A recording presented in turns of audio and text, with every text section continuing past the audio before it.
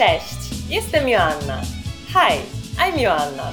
Welcome to PolishPod101.com's Polski w 3 minuty. The fastest, easiest and most fun way to learn Polish. This is the second part of our lessons on the verb być, which is to be.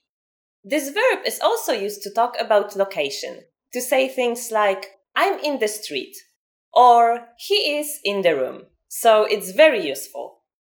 When you want to know where something or someone is, you use the verb być in Polish.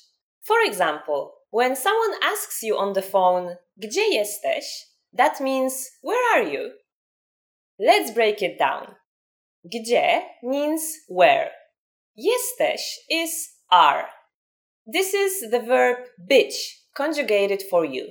But of course, as you already know, we skip the pronoun you. Altogether, it's gdzie jesteś?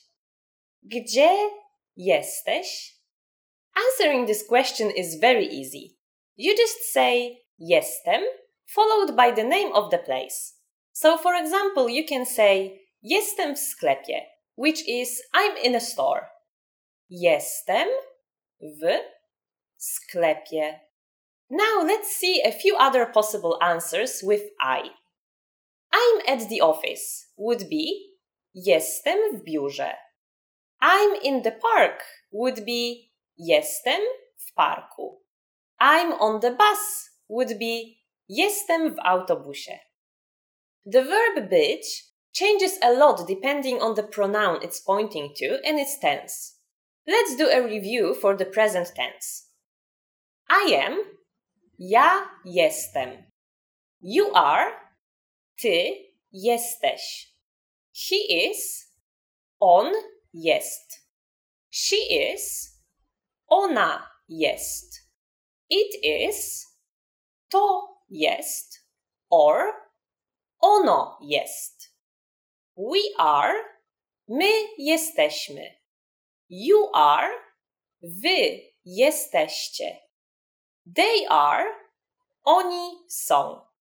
In the examples I just told you, the first word is a pronoun.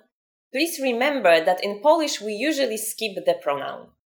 Now it's time for Joanna's insights. Let's review what we learned today.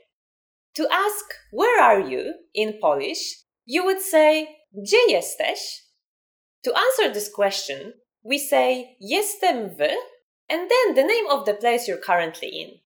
There are a few special locations which require the word na instead of w. For example, jestem na poczcie, I'm at the post office. Jestem na targu, I'm at the market. Jestem na wycieczce, I'm on the trip. Jestem na wsi, I'm in the country.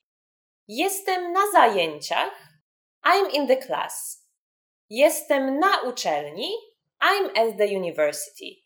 In this lesson, we learned how to talk about your location thanks to the verb być. Next time, we learn how to talk about ages using the verb mieć, which is to have in Polish. So, do you want to know how to ask somebody's age? Let's learn this together in the next Polski w 3 minuty lesson. Do zobaczenia!